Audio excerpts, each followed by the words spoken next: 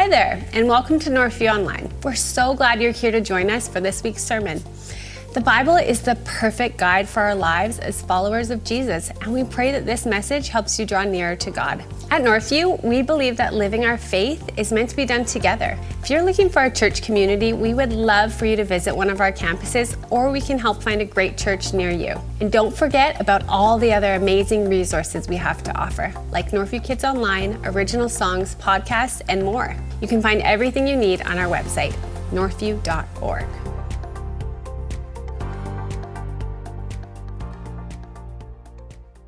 Baptism signals a person's identity in two ways.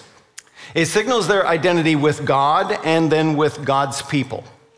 So in essence, what a person is saying when they choose to go through the waters of baptism is, I belong to God. Jesus Christ is my Savior and Lord. And secondly, these are my people.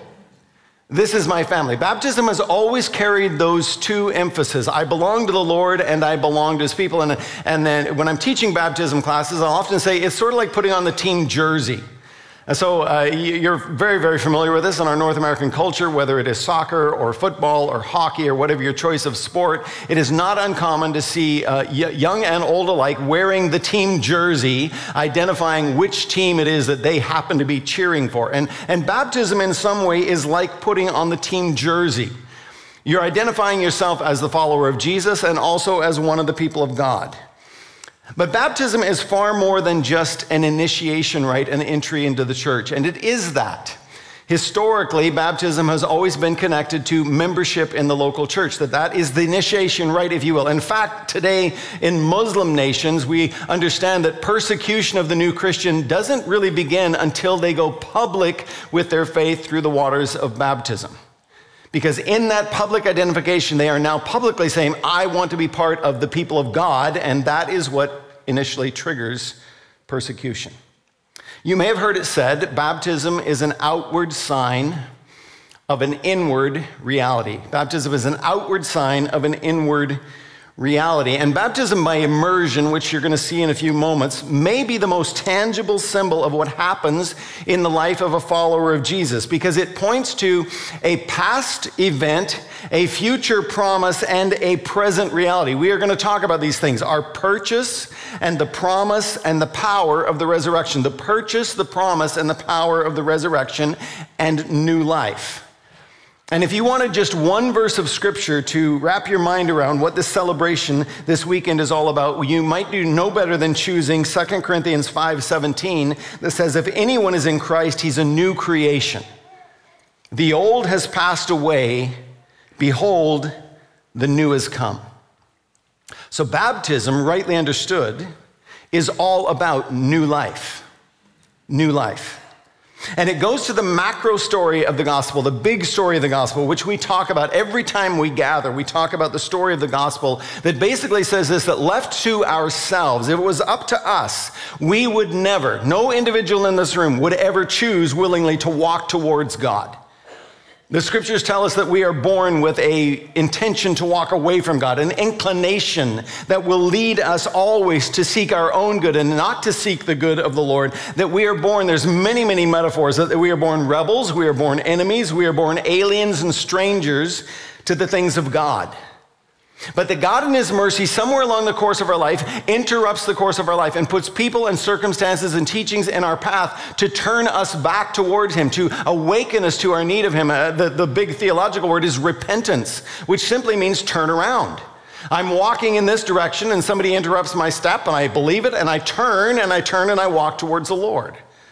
And so baptism, rightly understood, is about this change, and that understanding of God's mercy changes everything in how we live our lives and the new life that the children of God are called to. So for a few moments, I want to remind you about the new life that the children of God have been called into. Our salvation, when we talk about it, is always talked about in three tenses, a past tense, a present tense, and a future tense. And so we're going to look at the new life that is purchased for us in Christ, and that is the past tense. We're going to look at the new life that is promised us in Christ, future tense. And then finally, the new life empowered by Christ in the present tense. And it's nearly impossible actually to separate those three. If you're reading almost any text in the New Testament on salvation, almost always, past, present, and future are within sometimes the same sentence and often in the same paragraph. So first, new life that we celebrate in Christ, purchased in Christ in the past. We are celebrating a past event in the waters of baptism. So Romans 6 says this, "Do you not know that all of us who've been baptized into Christ Jesus were baptized into his death? We were buried, therefore, with him by baptism into death, in order that just as Christ was raised from the dead by the glory of the Father, we too may walk in newness of life." What that text tells us is that our new life today was accomplished in the past. Our new life today was accomplished by the finished work of Jesus Christ in the past. And it's why baptism by immersion is such a powerful symbol. That just as Christ was crucified and buried and laid in the tomb, and then on the third day walked away from the tomb fully alive, so too we have been united with him in his death. And that's pictured as we're buried in the waters of baptism. The old life is put to death and then being raised to new life in Christ. Okay, great so far, but take careful note, that union with Christ doesn't happen when somebody comes out of the waters of baptism. It's not that they go into the tank, an old creation, and they come out of the water, a new creation. It's talking about something that was accomplished literally 2,000 years ago in Jesus Christ. That when Jesus walked the Via Dolorosa to lay his life down, that he did it with us in tow. He went there as our substitute. Romans 6 says, we know that our old self was crucified with him. Romans 6, verse 6. And Galatians 2:20 says to us, I have been crucified with Christ. We know that our old self was crucified, and Galatians 2:20, I have been crucified with Christ. And what that means is that before we ever had a chance to respond to his offer of salvation, God was already accomplishing our salvation. I got to say that again. Before we ever had a chance to respond, he was accomplishing our salvation. Are you with me? You got it? Before you sought him, he was already doing this finished work 2,000 years ago, before we even existed. There's so much depth and richness to our understanding of salvation. And it goes to the very heart of what we call the doctrines of grace, that we're saved by faith through grace alone, that God has done everything that needs to be done to secure our salvation. That he left nothing to chance, that he finished the work that needed to be done. So look now at Romans 5 and look at the terms that it uses for us. For while we were still weak, at the right time, Christ died for the ungodly. The next sentence, God shows his love for us, and while we were still sinners, Christ died for us. And then the next phrase a couple verses later, while we were enemies, we were reconciled to God by the death of his son. When we were weak, when we were sinners, when we were his enemies, he was accomplishing for us what we could not accomplish for ourselves. So in other words, when a person chooses to go through the waters of baptism, what they are acting out in part is a history lesson. That my life was hidden positionally in Christ when he went to the cross, that he went there on my behalf, that he was crucified in my place, that he was buried in my place, that everything he did on behalf of others, on behalf of us. But secondly, there's an equal and amazing promise for the future. Now, if you were here last weekend, we talked a lot about this, that baptism reflects a new life that is promised for us in Christ, future tense.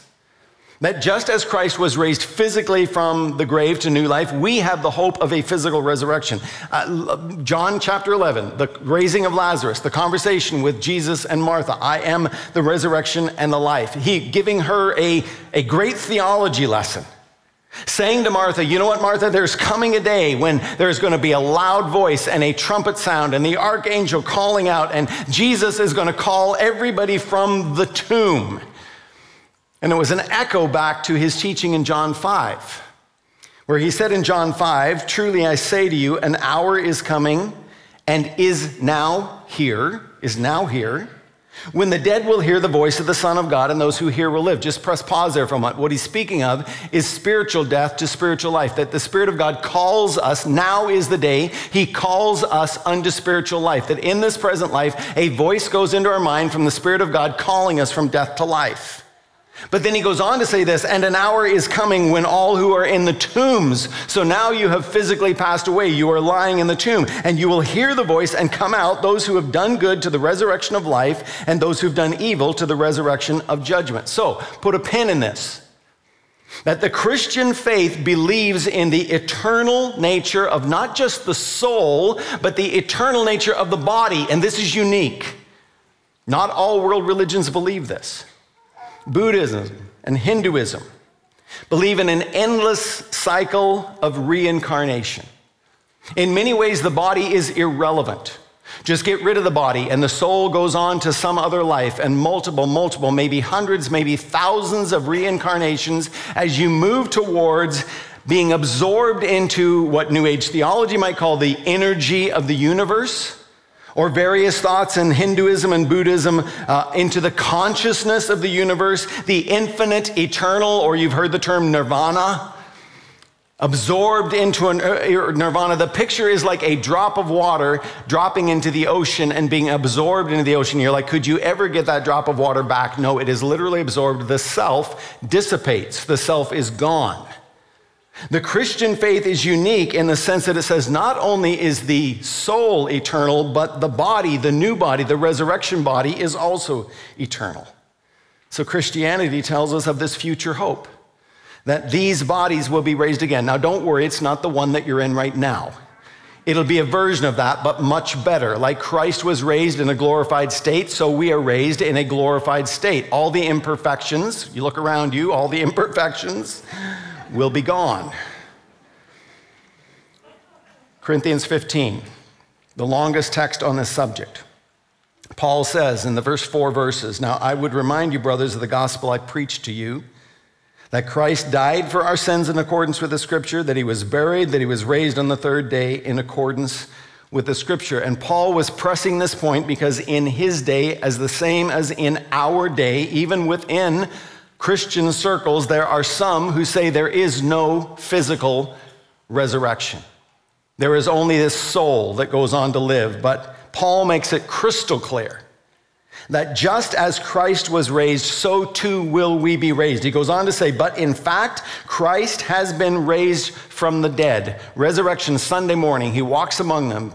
Thomas puts his hand in his side. He eats fish with them.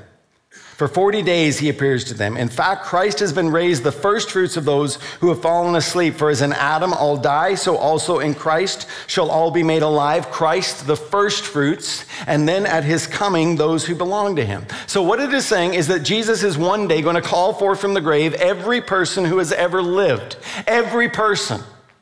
From Adolf Hitler to Mother Teresa. Every person is going to come out of the grave, and the only question that will matter in that moment in time is, what have you done with Jesus Christ? On whose merit are you going to be able to stand in the presence of a holy God?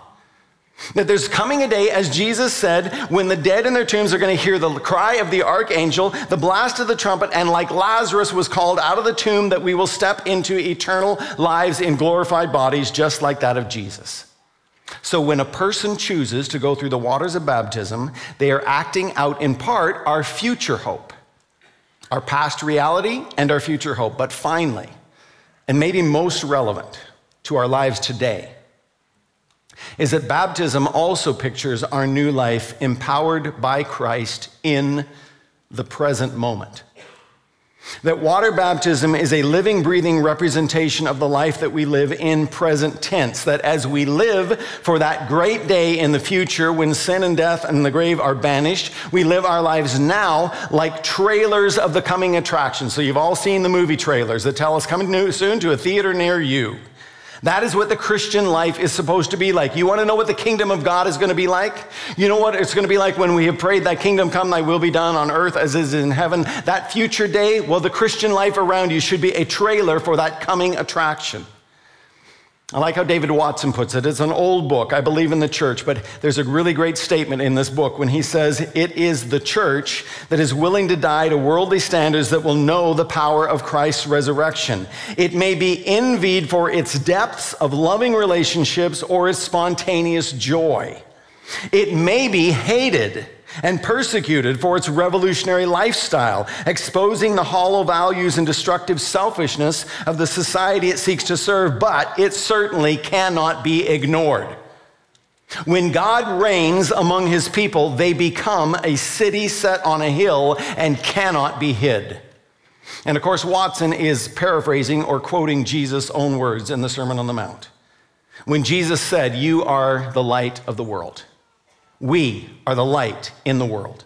A city set on a hill cannot be hidden, nor do people light a lamp and put it under a basket, but on a stand, and it gives light to all in the house. In the same way, let your light shine before others, that they may see your good works and give glory to your Father who's in heaven. You all know the song, "This little light of mine, I'm gonna let," yeah, you sang it in Sunday school, right? When a person chooses to enter the waters of baptism, what they are saying in part is that I am burying my old way of life. I am putting that old sinful self in the past. And as I emerge out of this watery grave, it pictures the new life that I am enabled, empowered to live by the Spirit of God.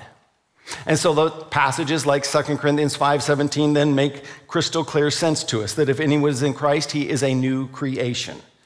The old has passed away and the new has come. Or Colossians 3, if you've been raised with Christ, seek the things that are above. Set your mind on things that are above, not on things that are on the earth, for you have died, and your life is hidden with Christ in God. So this new life, this new way of living is impossible without the enablement of the Spirit of God.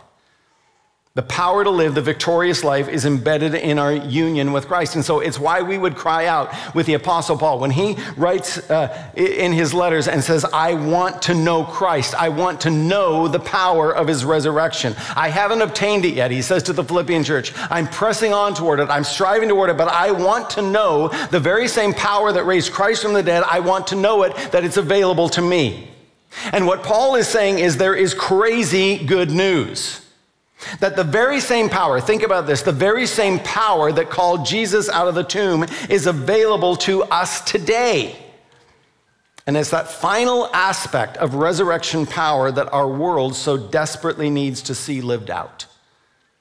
That God has called a people to himself for his glory to be put on display. That everything that is killing us in this world around us can be reversed through the power of Christ. That in the craziness of the time and the culture that we live in, that there is a countercultural movement of new life that is afoot. And it is not to pummel and to criticize and to accuse the culture around us, but it is simply to live out an alternate story alongside this crazy world that we live in. There's some really old writings about this. Back in 426 AD, a few of you were there, St. Augustine's most famous work, The City of God, 1,600 years ago, as the Roman Empire was in its final sign set. It was literally rotting from within. By 476 or so, the Roman Empire falls. It is gone. It is on the downhill slide. And St. Augustine writes this famous book, the City of God, and basically it tells the tale of two cities that are intermingled in human society. That there is an evil side to society and there is God's work in the midst of that society. That God is calling a people unto himself out of the chaos of life, and that the Christian virtues result in a flourishing of life and literally of the nation. And if you wanted to basically summarize this book in one statement in modern vernacular, you could say, good Christians make good citizens. It's really what St. Augustine was on about, that as you live out a Christ-honoring life in the midst of a crazy culture, you can actually infect the culture for the good unto the glory of God. In other words, Christians should be better husbands and wives. We should be better parents and children. Christians should be better employers and employees. We should be better students and teachers, and on the list goes, because we're living by the values of a different kingdom. Amen? And as we live out the power of these new lives in front of a watching world, we then become the agents of change or regeneration or of new life. So an entirely new way of living has been opened up to us. So when we come to baptism, water baptism is a public testimony of a threefold spiritual reality. It is a picture of new life that is purchased for us in Christ, past tense. It is a picture of new life that is promised for us in Christ in the future tense. And it is a picture of new life empowered in Christ in the present tense. It means we live as free people. And my greatest hope and prayer for every single person who is hearing this message is that you will understand and then you will embrace. That somewhere along the course of your life, God, by his Holy Spirit, interrupts your life, puts a person in your life, puts the Word of God in your life, a song, a sermon, some conversation where you become aware of the fact that you are walking away from God, that that's how you were born, with this bent that is taking you as a rebel away from him, and that you need to stop and turn around and embrace what Jesus has done for you. And I hope and pray that every person in this room has heard that, will understand it, will embrace that. And as we witness these baptisms, this is what we're going to witness in part. Individuals who have said, I have taken that step.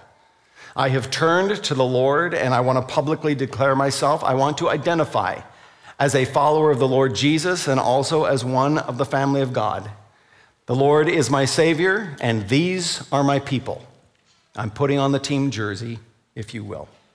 So, we're going to go to baptisms. If you've not been here before, just let you know how we do this, just how the order of events flow. We have got baptism testimonies of 3 or 4 people. We'll go on the screen and we'll listen to their stories. If you would like to read the entirety of their stories, these little baptism booklets are available at each of the info desks on the kiosks. On the way out the door, you can grab one. You can read the entire story of all 50 of the weekend. 12 are going to be baptized tonight, and then 38 going to be baptized tomorrow morning in the 2 services. If you want to read all those stories, they're in here. So you'll see a little bit of the testimony, 4 or 5 at a time, and then those will come to be baptized. And we will sing a song together and we'll watch the baptism. So if you're here as a family and a friend and you want to come down and gather around the tank as they're being baptized, we invite you to do that. The only thing we ask is there's a camera here that we want to make sure we got a good straight shot on so that we can record the baptism. So please don't block the camera or somebody will push you out of the way. We got are there some big bouncers that are going to do that? Adrian? Yeah, there you go. Oh, your hubby can do that. That's great. Stay out of the way of the camera. But come and celebrate. And then what else? I've forgotten something. Those of you being baptized, you know what to do during the video. Go get ready. I'm forgetting something, but I guess it doesn't matter. Okay, before we do that, the question I want to leave you with is simply this. What have you done with the claims of Jesus and his call to salvation?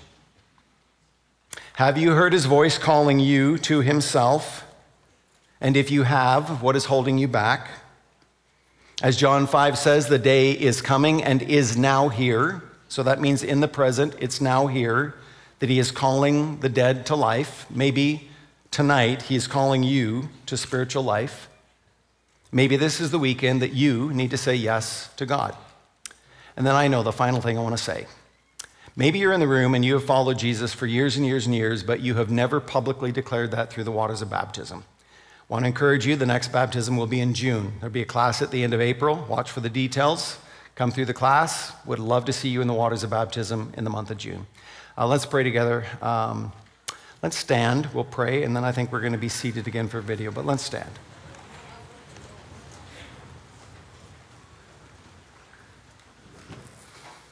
So, Father, it's an exciting evening. It's an exciting moment, and yet it is also a somber and a sacred time for us. We are celebrating with 12 individuals tonight who are identifying themselves as followers of Jesus Christ and as part of the family of God. And so, Lord, we do celebrate that, but we are also mindful of the fact that the very reason that we are celebrating this act of salvation is because we so desperately needed it. As we already sang earlier, Lord, I need you. How desperately I need you. And in the most important area of our lives, that we were born with a nature that was pulling us away from you. that the natural inclinations of our heart were not to seek after you, that the natural inclinations and direction that we were headed with our life would be to be your enemy or to be a rebel against you. And so, Lord God, we celebrate together that you, in your grace and in your mercy, interrupted our path and told us of your great love, that you did everything that needed to be done for us to be reconciled to you, that you left nothing unfinished, that when you stretched out your arms on that cross and cried out, "It is finished," you meant it. It's done. It's complete. Our salvation has been signed, sealed, and delivered in Jesus. All we must do is answer the call from the grave by saying, "Yes, Lord, I place my faith and trust in you, in your finished work." And then, Lord, thank you for that act in the past history. Thank you for the promise of the future. And Father, thank you that you empower us in the day-to-day life of today to live out lives that honor you, new life. If anyone is in Christ, he is a new creation. The old is gone, the new has come. We celebrate that in Jesus' name. Amen.